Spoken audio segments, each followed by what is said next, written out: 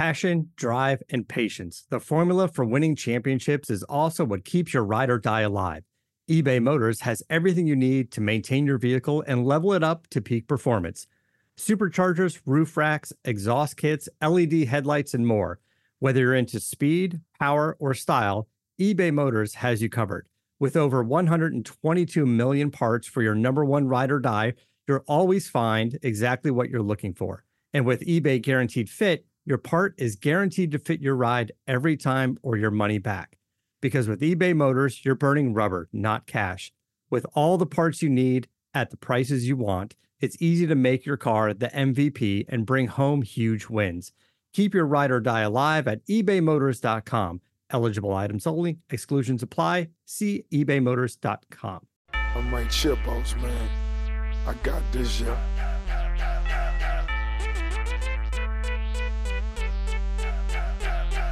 And now, this is the moment you've all been waiting for. It's time to listen to Reese and Dan on the Ankle Pick Pod. Welcome back, Ankle Pickers. We are here to recap UFC 270 and then also get a little bit of news and notes action for you. And then same episode or separate Country Club for the same app. Same app. So also set the spread. So we're getting a lot done here. We're back in business. But Dan, let's start off with the recap of UFC 270, Gane versus Ngannou, and then also the flyweight 5-round war that didn't end inside the distance. Tragic. What a fucking sweet card, though. Yeah, sweet card, but one of the most confusing cards as far as like predictions went, and then as far as also like the way things finished. So let's just get into the weeds first and then move on from there quickly. You were dead on about Jasmine taking the underdog on Kay Hansen. I ended up taking that, not tracked, just to go with you. So appreciate it. Thank you. That one went easily. Kay Hansen really didn't have it. Yeah, she didn't really have any minutes. No reason to be that big of a favorite. Kobe, I'm assuming performance bonus for this next one. Vanessa, yeah, just only mentioning it because of the performance bonus, but she got dropped hard with I think it was a straight right. I think maybe a right hook. I couldn't tell. I don't remember, but she turned it into an arm bar. And then I don't know if this is news and notes, Kobe, but she apparently had a 13-year stripping career, which is behind her now that she's a UFC fighter. Looked for she threw that splits in celebration. Yeah, she said that was a move she worked on. Looked for nudes, couldn't find them. Okay, Danny, unbelievable prediction here. I ended up laying off. I psyched myself out, but you basically cleared it up perfectly. There are levels to this. Your big bet of the day, Matt Steamroll Frevola beat Valdez ground and pound round one. I was a little nervous just with the game plan when he refused to take a step backwards. I'm like, dude, do you not remember being viciously knocked out? Like, the answer is no. The answer is no. He doesn't remember. So can I jump in real quick?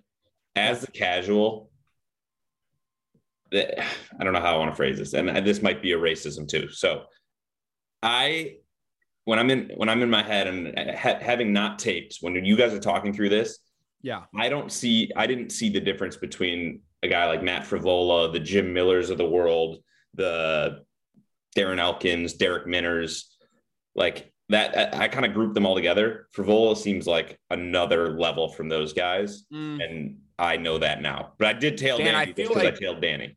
And you're right. We are drifting that line of racism, but Dan, I feel like Jim Miller is a perfect comp for Frevola, kind of. Yeah, no, I like that. That's you don't think Frevola's favorite over Miller right now? Right now, yeah. But Jim Miller has had a Hall of Fame, super long career with great, ups and downs. But here's my thing: is Frevola to me. First off, Valdez tough as nails. Dan, were you ever worried about Frevola gassing because he just didn't lay off and for some reason the ref wouldn't finish it? It ended soon enough that I didn't get worried about the gas, but the game plan was, I was raising my eyebrows. It was like, dude, you're just better than him. You can beat him if you don't get it done in this next flurry. You can whatever, but thankful he got it done and landed on that chin. Well, you were just so dead on the mark about there being levels to this, because I really thought Valdez, I know he only really fought in the regional scene, but like I really thought he would have given a better effort than this. I mean, it was a steamrolling, honestly. Mm-hmm. Okay. Ankle picker Tony Gravely fought. I faded him here and by sub. I just want to say that I'm not mad about how this went. Like, my reads were right and it just didn't execute. But like, for example, Gravely gave his neck a multitude of times. That first round, guillotine, I actually thought was it. I actually almost wrote the bet off. I don't know how he slipped out. But the sub was continuously being attempted. And so I think that the plus 550 I got on it, plus, you know, I feel good is my point. Like, I know I lost, but I'm not kicking myself. Yeah, it definitely shows that either there's a severe hole in his game or that's all a trap. I mean, he seemed really comfortable in all those positions, as tight as they looked. Even the one when he was up on the fence and couldn't really pass into side control. I don't know. I don't have a great explanation for it. It's not something I love seeing out of my wrestlers that I ever back if they're leaving their neck on the wrong side of hips. But it seems like he's got a good game plan once the fight gets to the mat of securing the position and winning minutes, which is good to see. Yeah, I was actually going to say that I think what it is it's a huge hole in his game that he's actively working on and improving. I think that's where I'm at with it, because his last time out before this Oliveira fight, he got caught in a really deep submission and got out of it. And out of his 7 losses, 5 of them have been subs. So I think it's something that, like, that's probably the toughest part of mending wrestling into a mixed martial arts career, is that threat of submissions. So I think it's going to get fixed. I think he's working on it, but it's just, I still like the read. Like, for example, if he fought, what's a really good submission specialist at bantamweight? I mean, Simon Oliveira should be. Yeah, he's a guy that I see having a lot of subs in the future. Yeah, which is why. Not gonna lie. Yeah, Simon Oliveira is a good crack at it. So I don't know. There were moments in the fight where I thought I had it and it just didn't work out, and that's fine. But I still like the read. I just think maybe next time Gravely fights, I won't be as adamant that a sub's possible, but I'm still there. Okay.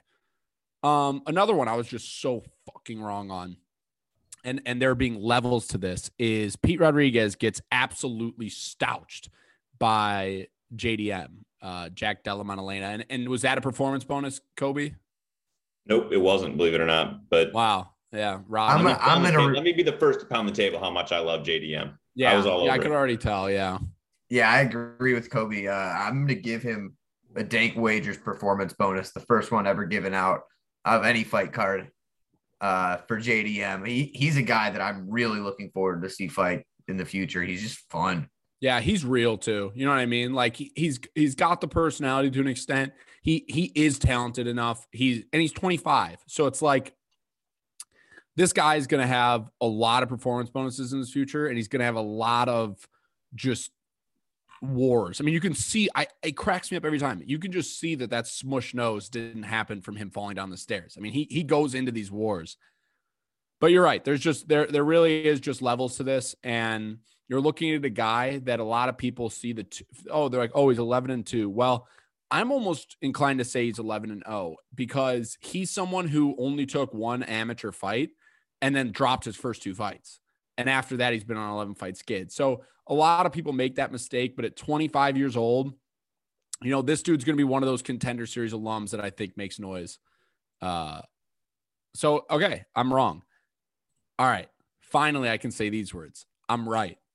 Victor Henry out-duels Hony Barcelos in that war. Cashed that ticket. I think I got it locked in at like 4 something in the 4s. We posted it, so. Yeah. But of course, I put full unit on Oliveira, full unit on Pete Rodriguez, half unit on Victor Henry, because I fucking pussed out. But nonetheless, that definitely saved my day. In my opinion, I think Victor Henry is better than we thought he was. I think the stylistic fight for him was better of a matchup. I also this doesn't really I'm not selling Rony Barcelos here. I still think he has a place in this division as well. Definitely. I mean, he's got a pretty decisive win over a guy that probably has one of those performance bonus that we'll talk about in a minute in Saeed. Yeah.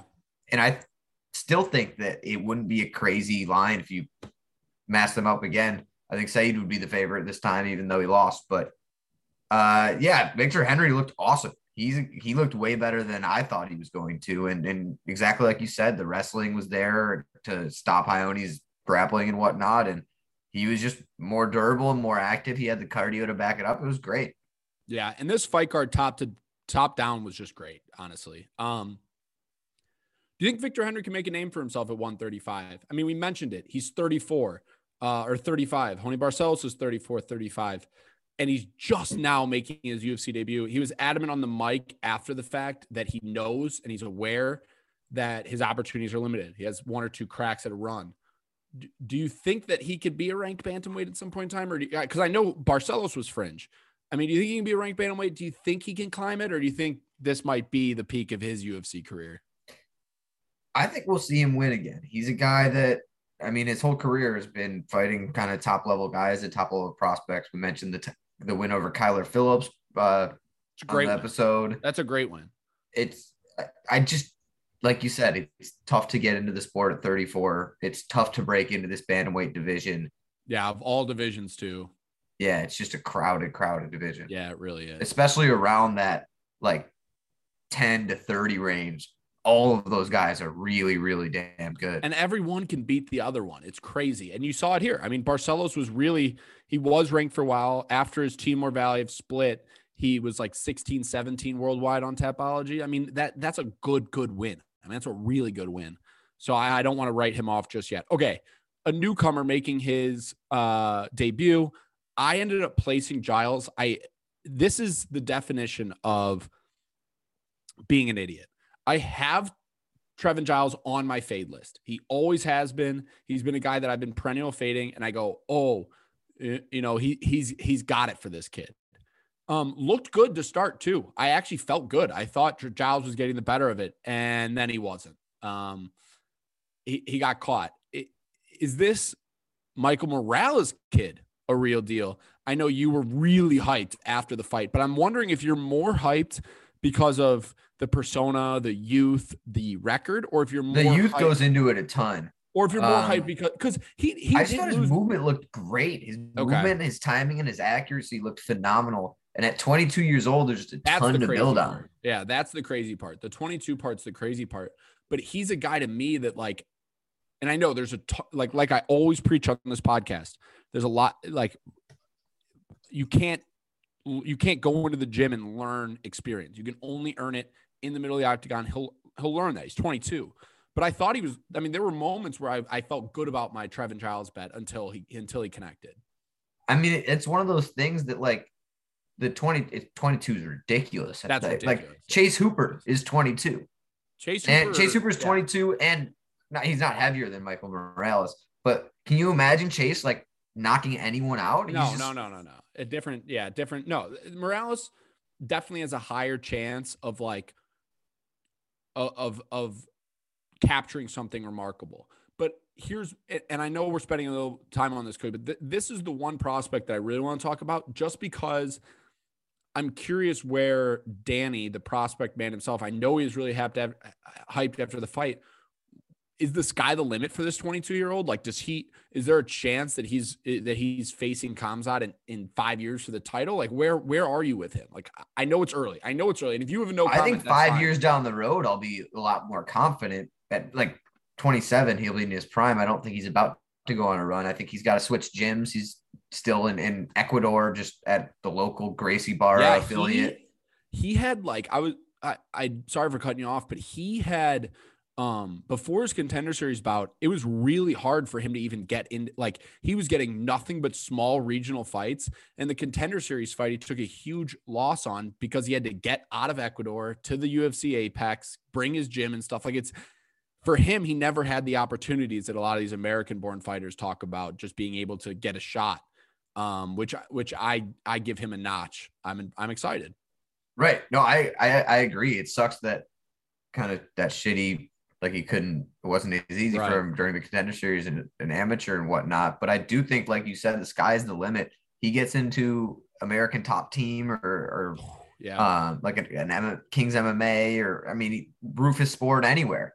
I think he's a real contender for 170, and I think he's got the striking to build off of. Mm-hmm. I agree. He definitely, and that goes back to like our Tony Gravely conversation a while ago, is what you want to start building off of, wrestling being a foundation. But yeah, I mean, he's a phenomenal striker, knocked out a guy who can grapple, and Trevin Giles. I'm excited for this. He's got some mission wins too. He's Gracie Barra affiliated. So, I mean, I've never seen him as grappling. I'm not going to sit here and say that he's but still, let's put a pin in him, because I think he's someone that we're going to talk about a couple more times on this podcast, at least. Okay. Now, Kobe, here's the performance bonus. Okay. Yeah. Getting the nod from Country Club. Said Nurmagomedov submission guillotine over Cody Stamann. Anyone who tuned into the live or saw the live on YouTube, you would have seen that I was asking the chat to clip that at Danny's remarks of Cody Stamann not being good enough, not being. That should be worth Malorton itself. Oh, you should have to go pour yourself a glass. Dude, look. I'm just Malort old-fashioned. Fuck a shot. I'm just gonna come out and say I'm gonna be honest here. This card, I was just wrong. I was wrong on a lot of stuff. I'm not even gonna. I'll eat. I brag when I win. I will eat sand when I lose. I was just wrong. Dan had this one down to the T. Said hit him with a spin kick. Got that. I mean, he just styled on him at different levels. So for a guy like Stamann that I thought was a ranked bantamweight worthy, I was wrong. So delete those clips, chat. They're not necessary. You can trash those. Fuck. Yeah, I don't have a ton more to add. You broke it down perfectly, but I'm excited about Said. I was shocked he wasn't ranked come Monday morning. But it goes back to exactly what we were talking about. The 10 through 30 at bantamweight is just loaded. Yeah, ridiculous. So Tapology has him at 17. And I think everyone ahead of him is in the UFC. But look. Like Pedro Munoz is 9. He's 35. Chito Vera is 10. Marlon Moraes is 11. He's lost a lot. He's going to probably lose to Song Yadong. O'Malley's 12, finally getting ranked. Then you got Frankie Edgar, obviously down skid. Song Yadong 14. Ricky Simone's 15 is what we're talking about here. You know what I mean? Yeah, I mean, Casey Kenny unranked, Kyler Phillips Julian unranked, Paiva, Casey Kenny, Timur Viola. Yeah, it's crazy. Jack Shore, Nez, Hanayaya, and Nathaniel Wood. I mean, there's just too many guys that. Yeah, that's Montel Jackson. It's crazy. Are good enough to be ranked. Yeah. No, for sure. So we'll see him fight it out, and he'll definitely be ranked. But nonetheless, the dude just made an absolute mockery of a guy that I hold respect in Cody Stamann. That was quick, and it was phenomenal. I mean, it was a tactician at work, a warm knife through butter. It was crazy. Looking really far down that list, not to extend too much, but Umar Nurmagomedov sitting at 43, 13-0. Is Umar the one? You got to imagine. Okay, never mind. He's the one who ran through Morozov knife through butter. Who was the Nurmagomedov before they hold gold in every single division? Who's the Nurmagomedov who tapped and then had to sit in a cryo chamber for as punishment? Have you ever seen that? Yeah. Is that not Said? No, it's not Said. It is. It's not Said. It's his brother. Starts with an A.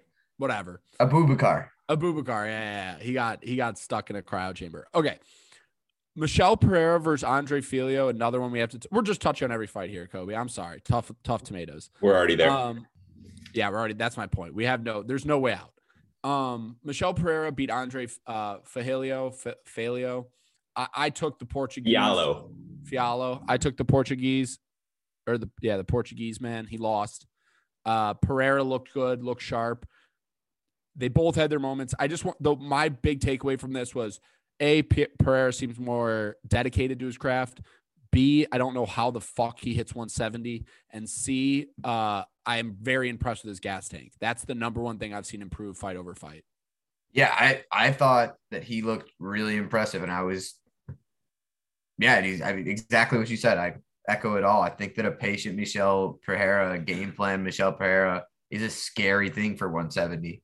170 is becoming a loaded division. I mean, you've got guys like Michel that are scary. Like a Michel with a proper striking game plan could cause problems for a guy like Khamzat.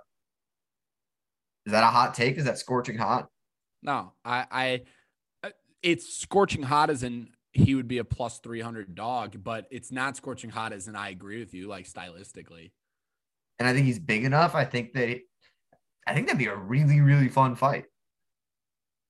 I agree. I think and that's a fight that I think could get made too, realistically. I mean, they both have entertaining and stylistic, but like, I don't know if you've seen, and I'm sure we're going to talk about news and notes, so I don't want to get too bogged down, but Usman was talking about going up in weight, and then Khamzat was saying don't run, and then Khamzat said in that don't run that he's going to take out Burns in the same night. So I do think Gilbert versus Khamzat's probably going to happen, and Gilbert, the weigh-ins are going to be hilarious. Gilbert's actually going to look like a child because he's closer to 155, and Khamzat's closer to 185. So that'll be a fun time. Yeah, but yeah, Pereira looked good, styled on him well. He's not ranked at 170 either, is he? No, he's just outside at 16. But I mean, I'd favor him over a guy like Ponzi or Leach or Jeff Neal right now. Yeah. Plus, I mean, like his loss to Diego Sanchez was a win. It was an illegal knee. So yeah, I mean, he's and the Tristan Connolly was just like, yeah, it was him learning. And then the rest, he finished Danny Roberts, and everything else from there has been wins. Perfect. So it's been perfect. Yeah, he looks great. Okay, let's talk title fights. So we hit our ankle lock last week. That ended up being Deverson Figueiredo, if you tuned into the live. And a lot of people were saying Moreno got screwed. A lot of people are saying they got to run it back. I scored it for Figgy, 3-2, 100%. 135. And what? Figgy 135. Yeah. Okay. I was saying, okay, 3-2. Yeah. Sorry. I was just confused. But yeah, Figgy definitely took it down, and then he said he's going to run it back. But I mean, it's impossible not to love Brandon Moreno. I could go on for hours about how awesome both these guys are, but clear top 1-2 in my opinion. I think winner of Asker probably gets the winner of their run back, but I don't know. I don't know. I don't think that I see it. This might be a bad take or an unpopular take, but I don't know that Brandon's done enough for me that he deserves another immediate rematch. I think he kind of has to go win one. I think the issue is the fact that Figgy got an immediate rematch, which people didn't necessarily, because Figgy never defended it either. Yeah, I mean, he didn't technically win it the first time against Joe B, but he did defend it against Perez and then drew with Moreno. So the loss was when Moreno had the belt. Didn't he win it for the first time against Perez because he missed weight against Joe B? No, he fought Joe B twice. Oh, right. Okay, so he fought Joe B twice, beat Perez, drew Moreno, lost to Moreno, and then I think the reason why they want to run it back is just because Moreno feels like he won.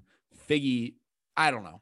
I don't know the difference. I would love to see it again. It was a fun ass fight. It's been a fun fight every time they fought. Fucking awesome. Yeah, it has. It's been exciting too. But the only thing is, it's like flyweight has Asker Askarov waiting in the wings, Alexander Pantoja, and then who's Asker fighting at 25? Kai Car-France, right? Mm-hmm. So and then Alex Perez also, I know he just got a shot, but he's waiting in the wings as well. Yeah. So that there, I agree. I think that running it back would stall the division, but I do think that's the route they're probably going to go. I thought it was so cool when in the octagon after the fight, Figueiredo's first thing was, I want to fight Moreno again, and I want to do it in Mexico.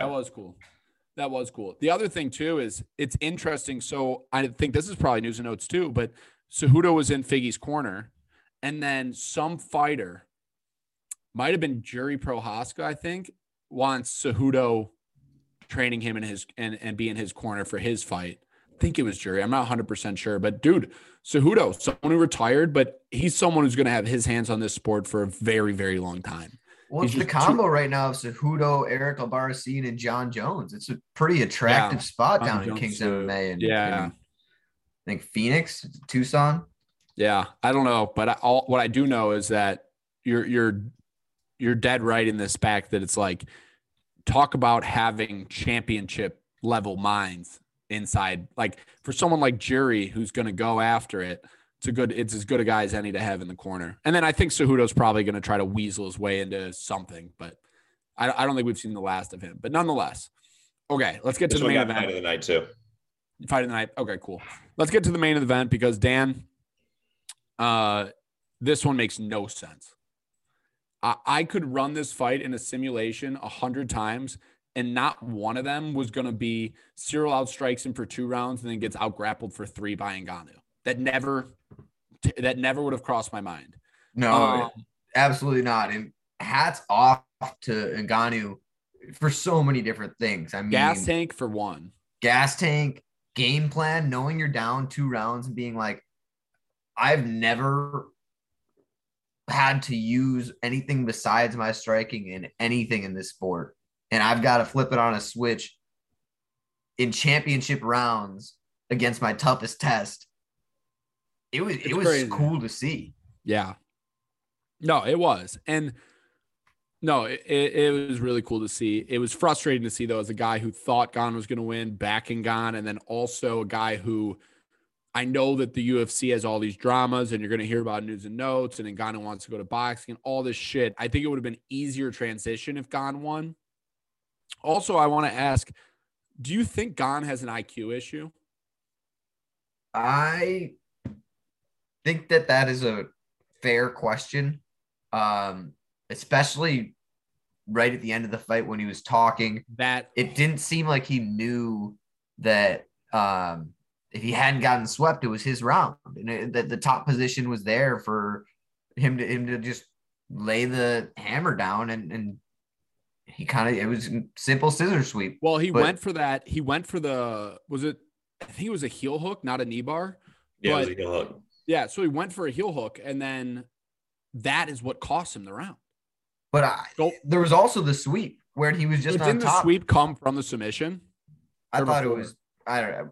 I don't remember. Argue about it. I didn't watch the it back. Sweep was first, but and then regardless of what it is, I think that if you run that one back, he wins. I think if you run it back a couple more times, he wins. And I'm just like, this is one of those the experiences you can only learn in there. Like a veteran just doesn't let that happen to him. And Ngannou proved that. Ngannou's the veteran.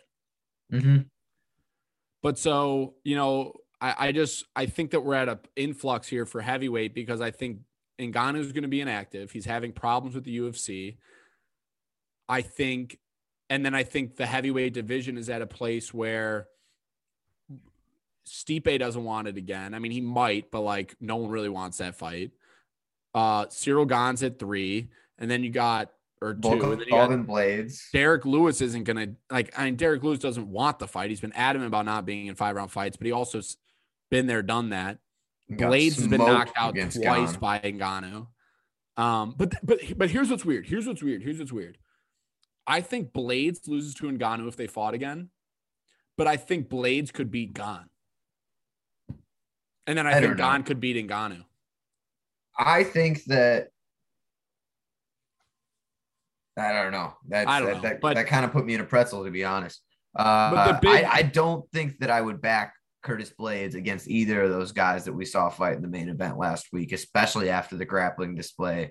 Well, then we're just at a point now then where it's just gonna be, there might be an interim belt that Gane takes again. I don't know what this heavyweight division's a mess. Can we turn this into the kind of the news and notes transition? Because let's just talk through the Ngannou situation. Fine. Well, let's talk. Okay, give us the details on the Ngannou situation. Yeah, I'll try to add a little bit of context here, and I think I have this all down, but tell me if I'm wrong in any of these. So I don't know enough about it. I just know that there's lawsuits. It's totally a weird situation. Yeah. I think that the headline here is that the UFC really doesn't have a point of leverage over Ngannou at this point. So we all are aware of the championship clause or the champ clause that would, bring a fighter back while they're holding a belt.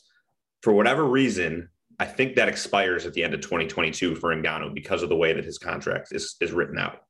Okay. So you heard post fight, which by the way, Dana White wasn't in the octagon to put the belt on Ngannou, which is weird. And then it's petty, is what it is. It's petty, and then he blew off the post fight presser too, which is also weird / petty / didn't want to answer questions because he's sitting at a point of no leverage, which is unfamiliar territory for Dana. So he's got Ngannou, who's the belt holder, who just in the octagon post fight says that he has a partially torn ACL and a torn MCL, which we now know that he's getting surgery for, which is going to hold him out for the rest of 2022. So it makes it even worse, by the way. Sidebar, Dan, that he got done with all those knee issues. Fuck right. Me. So Ngannou's out for the rest of 2022. He's the current belt holder, but because the championship clause, I guess, is set to expire at December 31st of 2022. He really is a true free agent before his next fight. So he can pick his price in the UFC. He can pick his price elsewhere. He's, flirted with Tyson Fury, but it's kind of unprecedented for this belt holder and UFC to not have this championship clause over a fighter without retiring while they're still an active fighter. So in the meantime, I guess it kind of leaves Dana again in this weird spot where we were just talking about it. It's an uncomfortable situation where we're going to make another, whether we want to call it interim title, whether we want to call it just with whether Dana wants to strip Ngannou right now, it's kind of not, it doesn't pass the sniff test, right?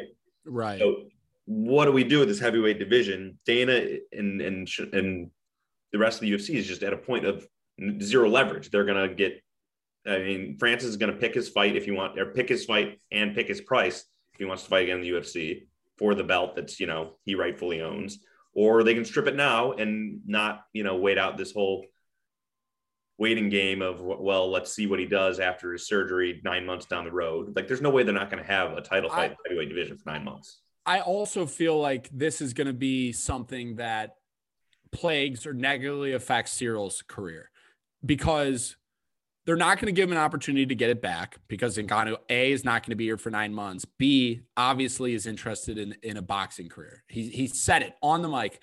I will do that before my career's over. And I think that if, let's just say they run back Cyril versus, doesn't matter who. I'm just going to say Tom Aspinall. Doesn't matter who.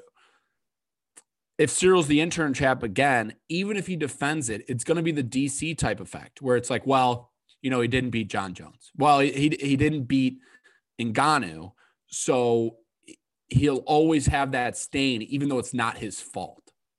Does that make sense? Yeah. And so I worry that with Ngannou potentially being his last walk to the octagon, and then also John Jones waiting in the wings, if that's even a thing anymore, I don't fucking know. I think the one that this affects the most, even more than Ngannou, is Cyril.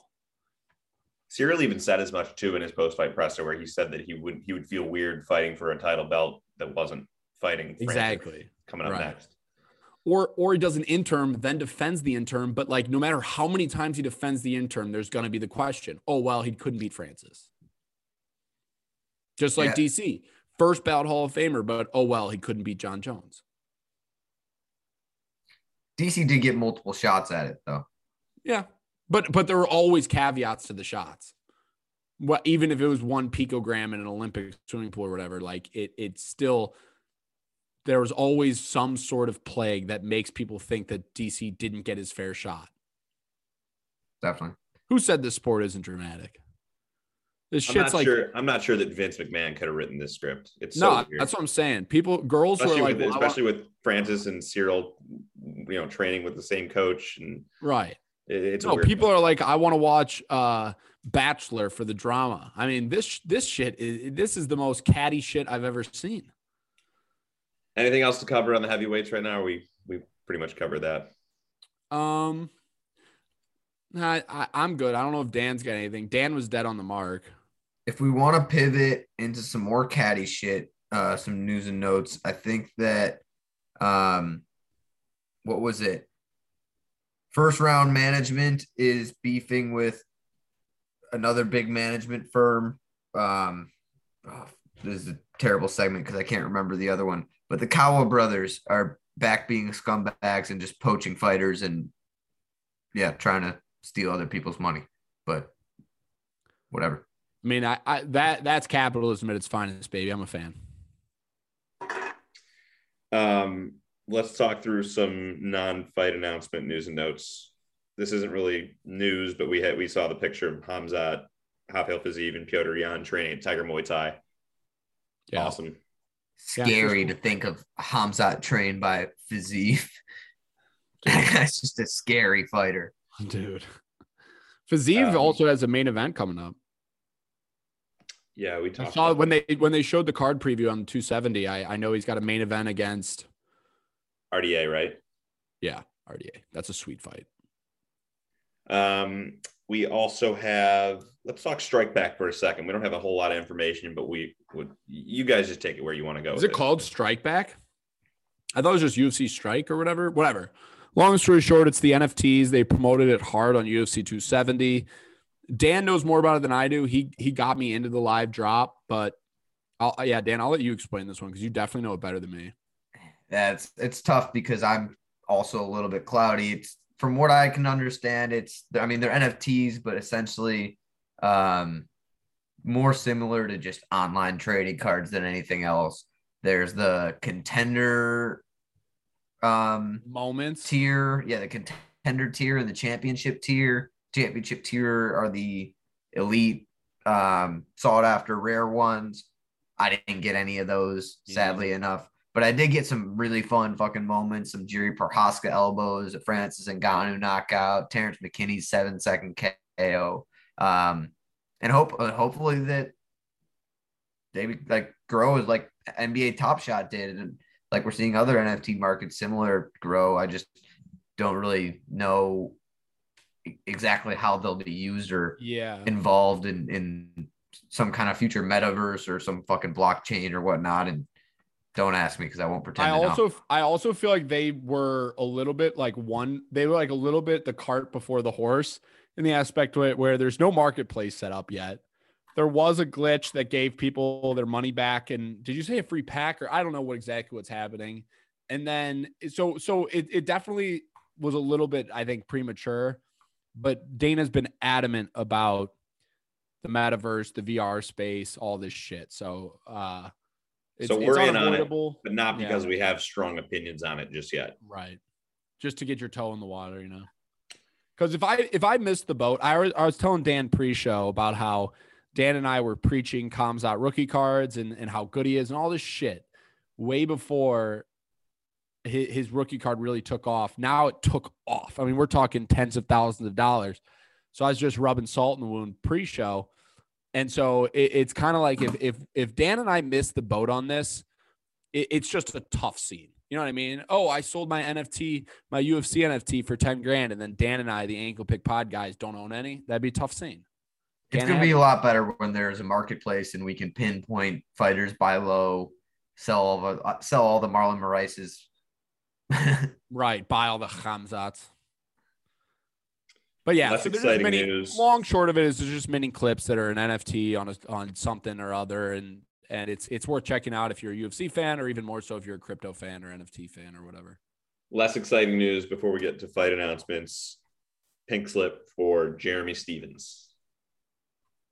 Who's going to say it?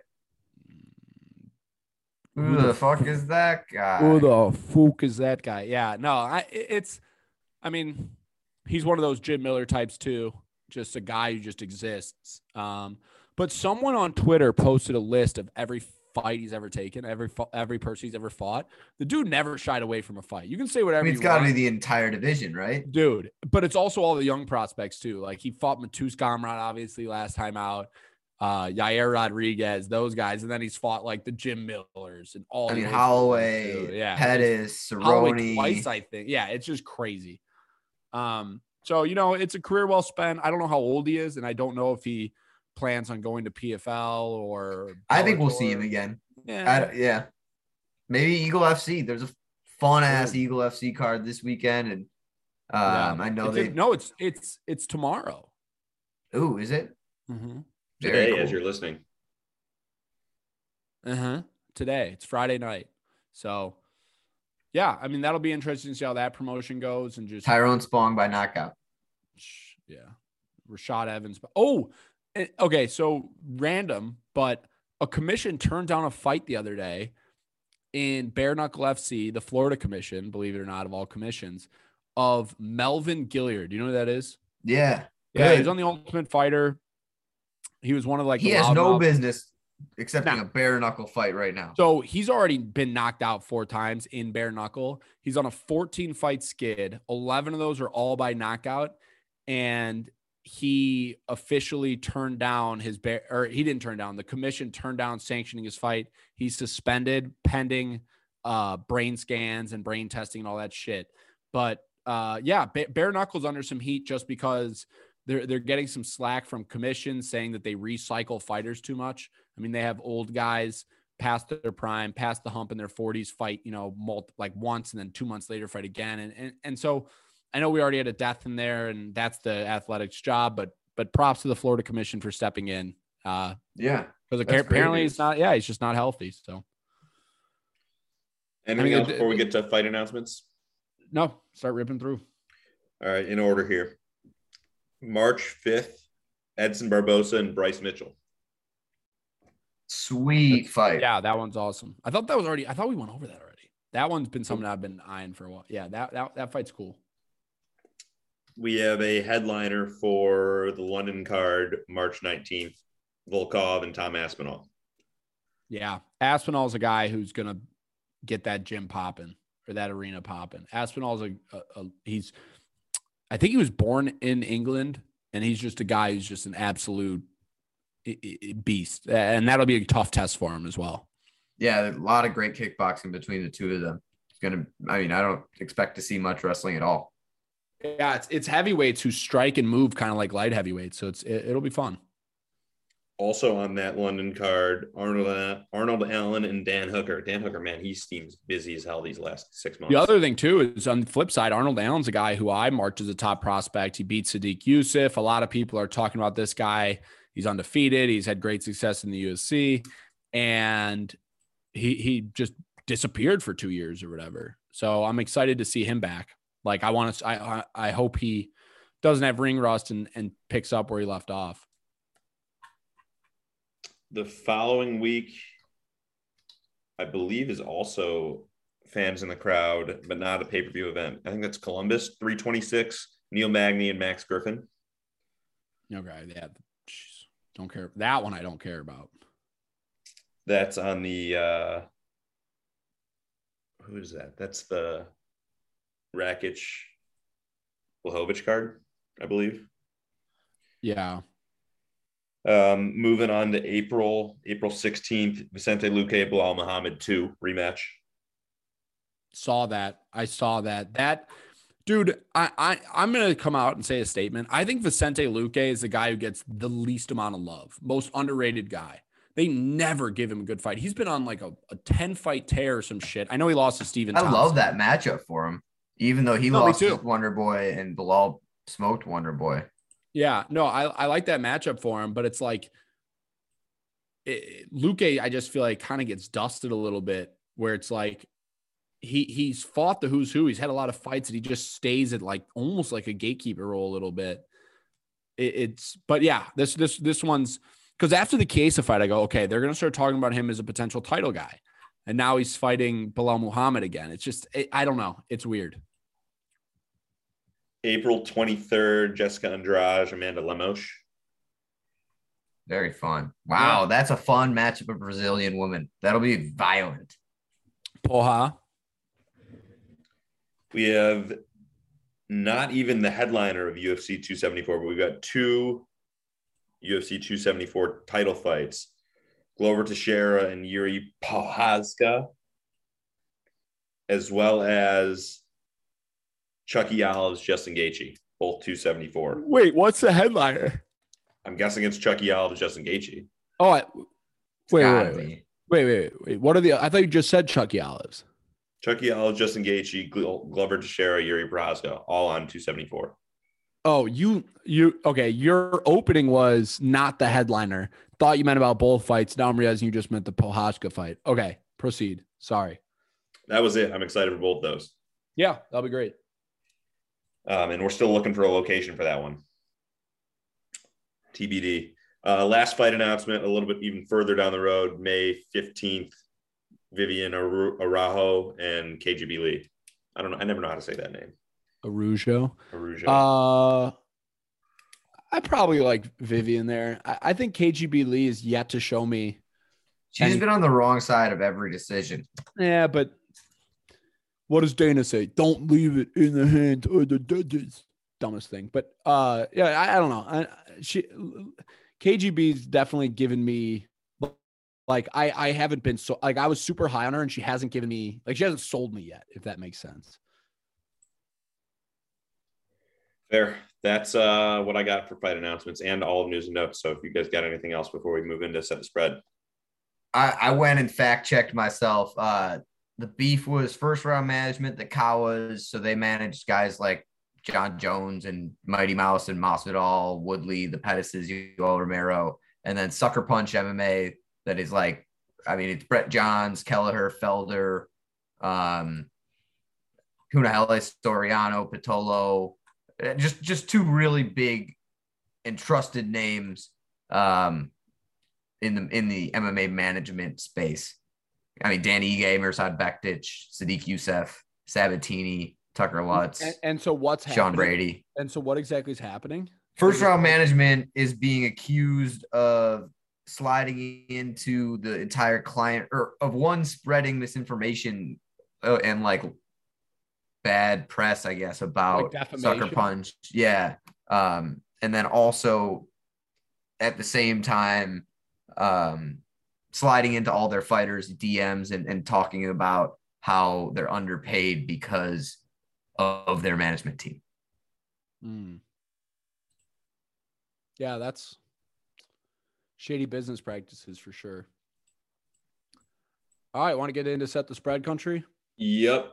February 5th, UFC Vegas, I think 47. I think that's what's next in line here.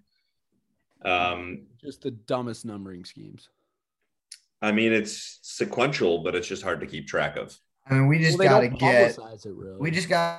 to get our ass out of the Apex and into arenas with fans, and we can stop calling it Vegas, whatever, because they'll sell out crowds and then it'll be awesome.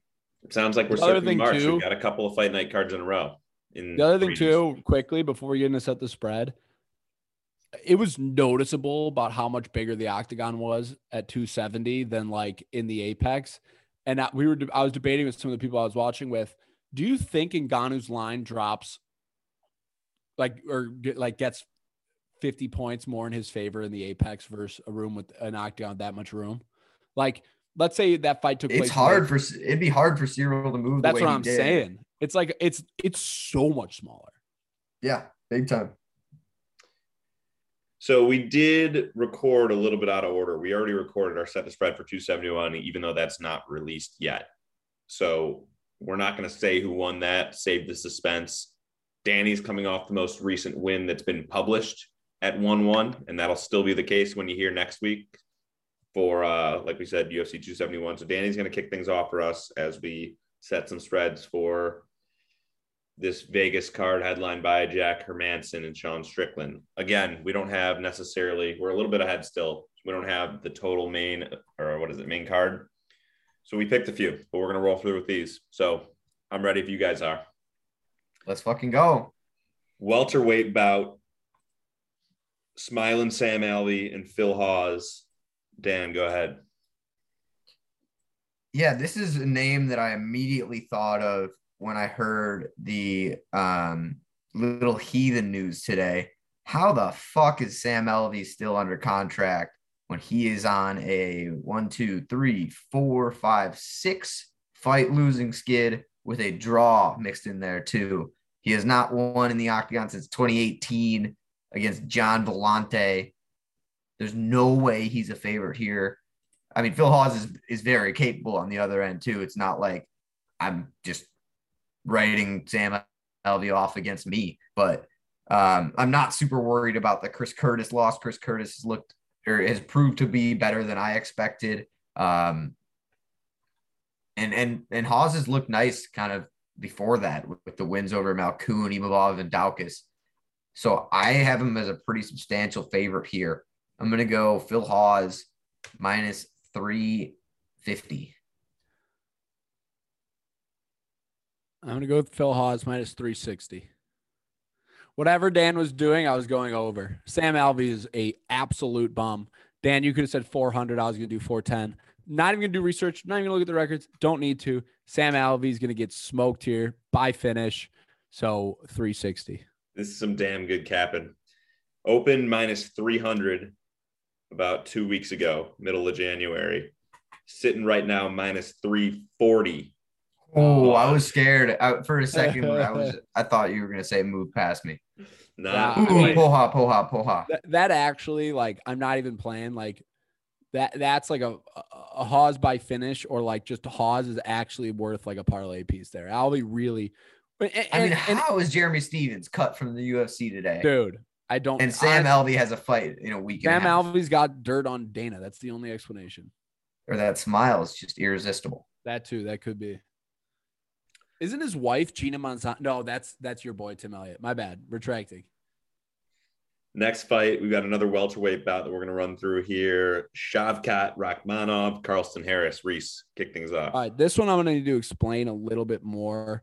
Carlston Harris is a guy that I was Dan, I don't remember if we ankle locked him or if I just was all over him for Impa Kasanganay. I took him as a dog, loved it. He starts off slow ish, and he also is like over that hump. He's one of those guys that made his UFC debut at 33. I don't know if it's inactivity or I don't know what that is. And then on the other side, you got Shavkat, who I think Carlston Harris would be the favorite against a lot of people. Shavkat's not one of them. We talk about him a lot here, but you know, he beat Michel Pereira. The Alex Oliveira isn't that big of a deal, but yeah, I mean, Shavkat is humongous. He's got tremendous size, tremendous skills. I actually do think it's going to be in the 200s, Dan, even though I really like Carlston. So I'm going to go Shavkat minus 210, Carlston plus 180 or 190 or whatever. I just think that's the perfect range because Shavkat with a 1 is an easy bet. Shavkat with a 2 is now where I start wondering if Carlston's the play. You said 210? 210 locked in favor of Shavkat. I'm a little worried, Reese, because I am incredibly biased on this one. I mean, Shavkat is kind of my 1B prospect behind Hamzat on my list that I had a couple of years ago. He comes out in prison, man. We're hammering that. He is the real fucking deal. I am kind of thinking there might be a 3 in front of this, man. And the only reason I'm not is because Shavkat hasn't had the same coming out party. Guys like Hamzat and Paddy Pimblett and Chris Curtis and Terrence McKinney that are, I mean, the public are all over and have pegged as these next big guys. And I think that Shavkat's right on the cusp of that. I think he's a lot better than all of those guys, honestly. I think he's a lot more well-rounded. I mean, not Hamzat, but I put him in the same conversation. And I think he has all the same skills, including the crazy size and strength advantage in the division. I want to go 3, but I'm going to go 275 because I know I'm biased. Yeah, that's high. You're hating on Carlston Harris now, man. Shavkat's damn good. Shavkat's going to be huge in there too. He's just a ginormous dude. Reese is taking the point. Danny could have prices right and won minus 230. Oh, Shavkat. thank you, I would have gone over 230. Man, I wasn't going to go lower than 250. And the Price is Right on the last one was less so Price is Right and more of a statement that Sam Alvey's trash. That's good sportsmanship. That's good sportsmanship, Dan. Good sportsmanship. We're going to do a light heavyweight bout next. Danilo Marquez and Jailton Almeida coming off Contender Series. Dan. Wait. Which one did you say? Oh, Jailton Almeida versus Danilo Marquez. Cool. Yeah, this is a really exciting, debut for Jailton. He's got crazy submissions. He's really, really talented in that aspect and is also just a Muay Thai ace. I guess maybe not ace, but he's very capable. And Danilo Marquez is a lot to a big first bite in terms of your debut. I know he's on a skid, just a small skid, but Kenny Nchukwi. And then what really sways me is his submission underground performance against Gabriel Checo, who's actually going to be fighting Rashad Evans tonight in Eagle FC, if you're listening to this. Gabriel Checo is another ace of a jiu-jitsu player similar to Jailton, and he was kind of able to control Danilo and get it done via rear naked. So I think that Jailton's going to be a favorite. I just don't think it's going to be so big because, I mean, it is his debut. He is unproven, although he's got the record to back it up. I'm going Jailton minus 275.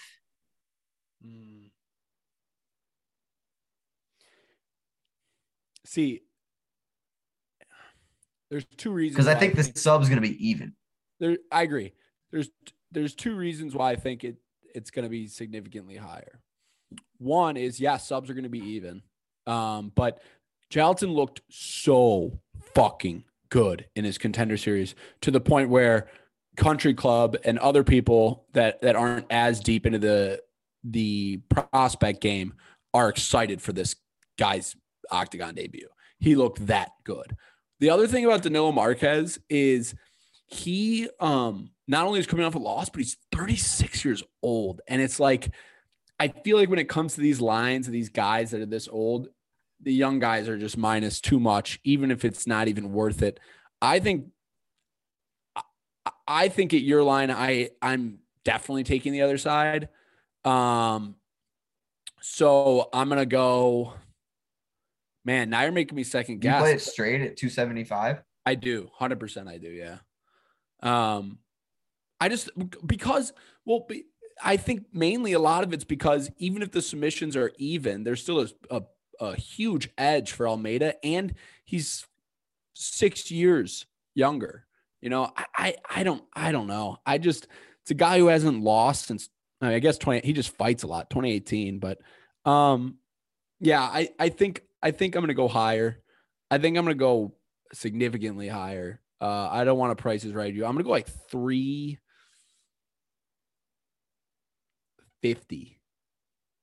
Minus 350 for Almeida. And even there, I kind of want to play it, Dan. This is a parlay piece for me. This far out, I can already tell this is going to be a parlay piece for me. You're not going to get an opportunity to play him at 350 because he's sitting at 390, Almeida. Oh, wow. What did open at, out of curiosity? Is that 210 on Christmas? So Dan, so there you go. So at open, you had the right idea. It's just when people, no offense, Country Club, but when people like Country Club are excited for this guy, and people that aren't super deep are like, oh, I saw him on Contender Series. Like, I know multiple people who have this guy marked. The line's going to be higher. Damn. Yeah. I'm excited for him, but I didn't have him pegged like that. We've got a middleweight bout that we're going to run through next. I'm pretty confident this is going to be on the main card here. We've got Punahele Soriano and Nick Maximov. Tapology, it's announced as main card, so it's safe. Okay. One of the only two. Reese, your turn. Mine or Reese? Reese is kicking it off. So Nick Maximov made his UFC debut on that Nick Diaz card. And I think the biggest takeaway, Dan, come the next day is how disappointed we were in the performance. Very underwhelming. He didn't dominate like we thought he did. He's a guy who's an absolute gamer, fluctuates in weight a lot, does a lot of submission grappling. He's absolutely a gamer for sure. But he's just so young in his UFC career. He didn't impress me in his last time out. Punahele Soriano, on the other hand, is a guy who in his few fights, and it has been few, he's impressed me. He impressed me against Jimmy Pickett. He impressed me against Dusko. I know he lost to Brendan Allen, but you know how we think of Brendan Allen. So I think Punahele is going to be the favorite here. I think it's going to be kind of sizable too, Dan. And this one might be embarrassing because I know people were excited for Nick Maximov. I know people have been eyeing him. So I hope this isn't like an egg face type thing, but I got to go with the gut. I think Punahele is going to be minus 190, maybe higher. I want to go in the 200s, Dan. I'm being honest. I'm going to change, Kobe. I'm going to go 210. I'll give Dan anything in the 190s. I'm not letting him beat me by doing 200. I'm going to go 210. I just think that this is Nick Maximum needs to show me more. I'm not sold by any means. Now you got me thinking, because I was excited to go just a little bit above you on 200. But you're dead on. I was one of the guys that was really excited for Nick Maximov's debut. That just makes me feel so much better, because I thought you were going to hit me with the Nick's Maximum minus 200, and then I just look like an absolute fucking buffoon. No, I mean, Nick Maximov was one of the guys that I was really excited about for his debut. Nick Diaz Academy, great jiu-jitsu. Like you said, he's competed at heavyweight. And so at middleweight, I thought that he was going to be a fucking athlete. But he did look really one-dimensional. It looked like he was a little bit lost when he wasn't grappling successfully. And Punahele is well-rounded. It's not like you can go out there and wet blanket him, even though Brendan Allen was pretty successful at grappling him for the course of 15 minutes. Damn. Brendan Allen didn't finish him. I like your number. This is tough. I'm really just. Oof. Do I go higher or lower? Because the route to victory is exactly what Nick Maximov wants to do. But he's so lost if he's not getting his one route to victory. I've got to go higher. Give me Punahele. I'll give you a little bit of breathing room. 230. Thank God I didn't do 190, because you would have just said 200, and I. Yeah, I would have said 200 or 210. That move. Yeah, really it put me in a pretzel. I did not know what to do. I could get a ding ding here. I was like, but that move added like 40 points of fluctuation to me, because I was either going 190 or 230 or something like that. That put me in a fucking pretzel. I'm not gonna lie though. Like, I really was expecting there to be some risk in that one. I thought you were gonna laugh and then say Nick Maximum minus 200, and then Nick Maximum would be minus 300, and I would just look like an absolute fish out of water. This is far from a fish out of water. Punahele favorite minus 200 even. Nice. Oh, wow. You earned that one. Wait, did I ISO this now? You iced it. Oh, I thought Dan was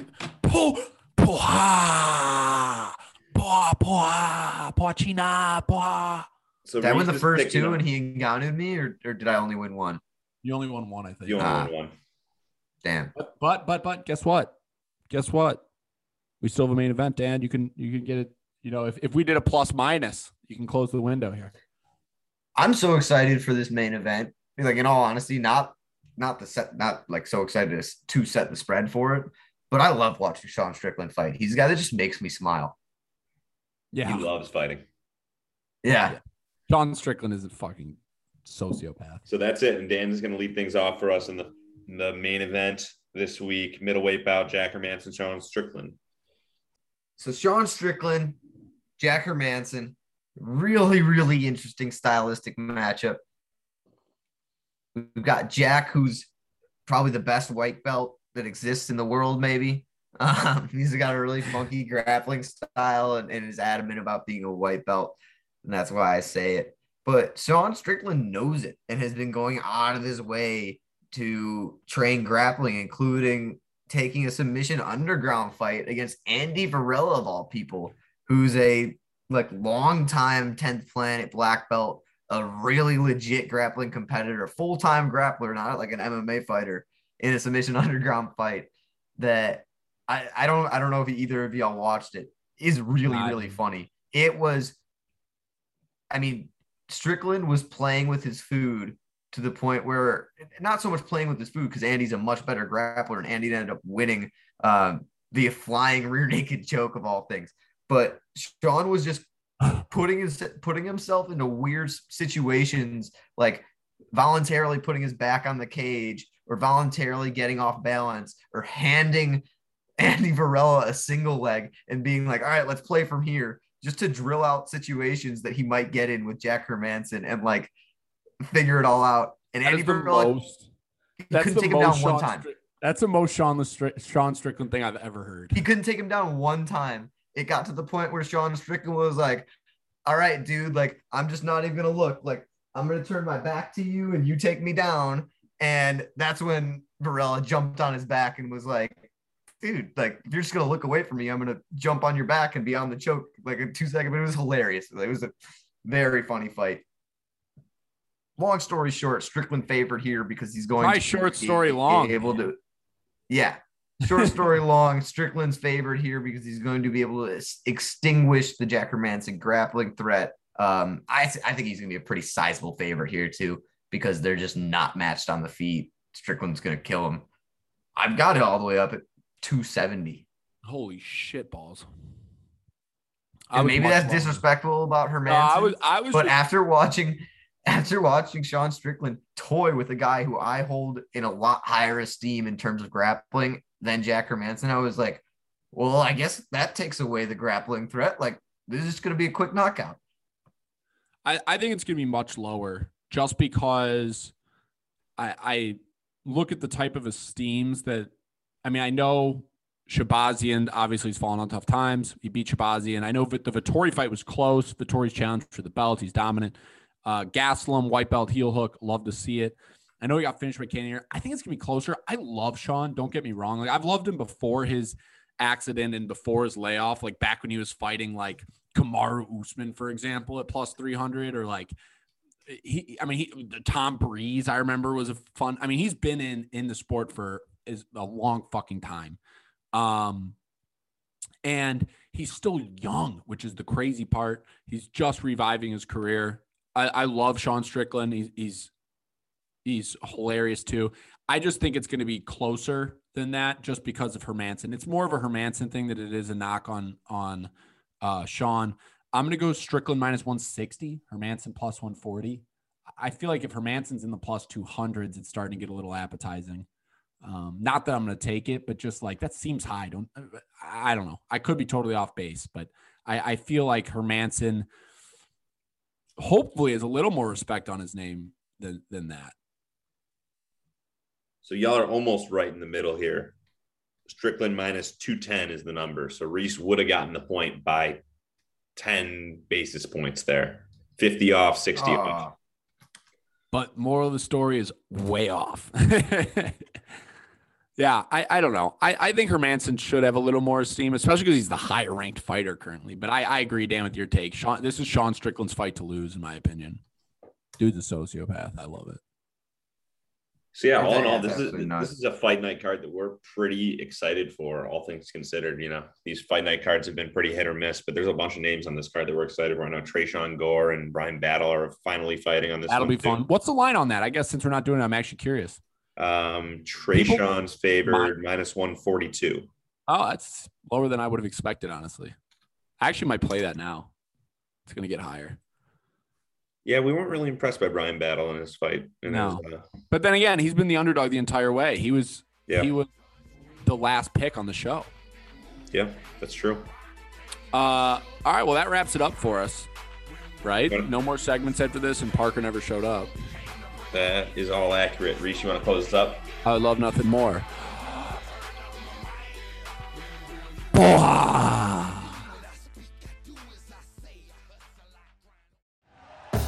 Thank you for listening to Believe. You can show support to your host by subscribing to the show and giving us a 5-star rating on your preferred platform. Check us out at Believe.com and search for BLEAV on YouTube.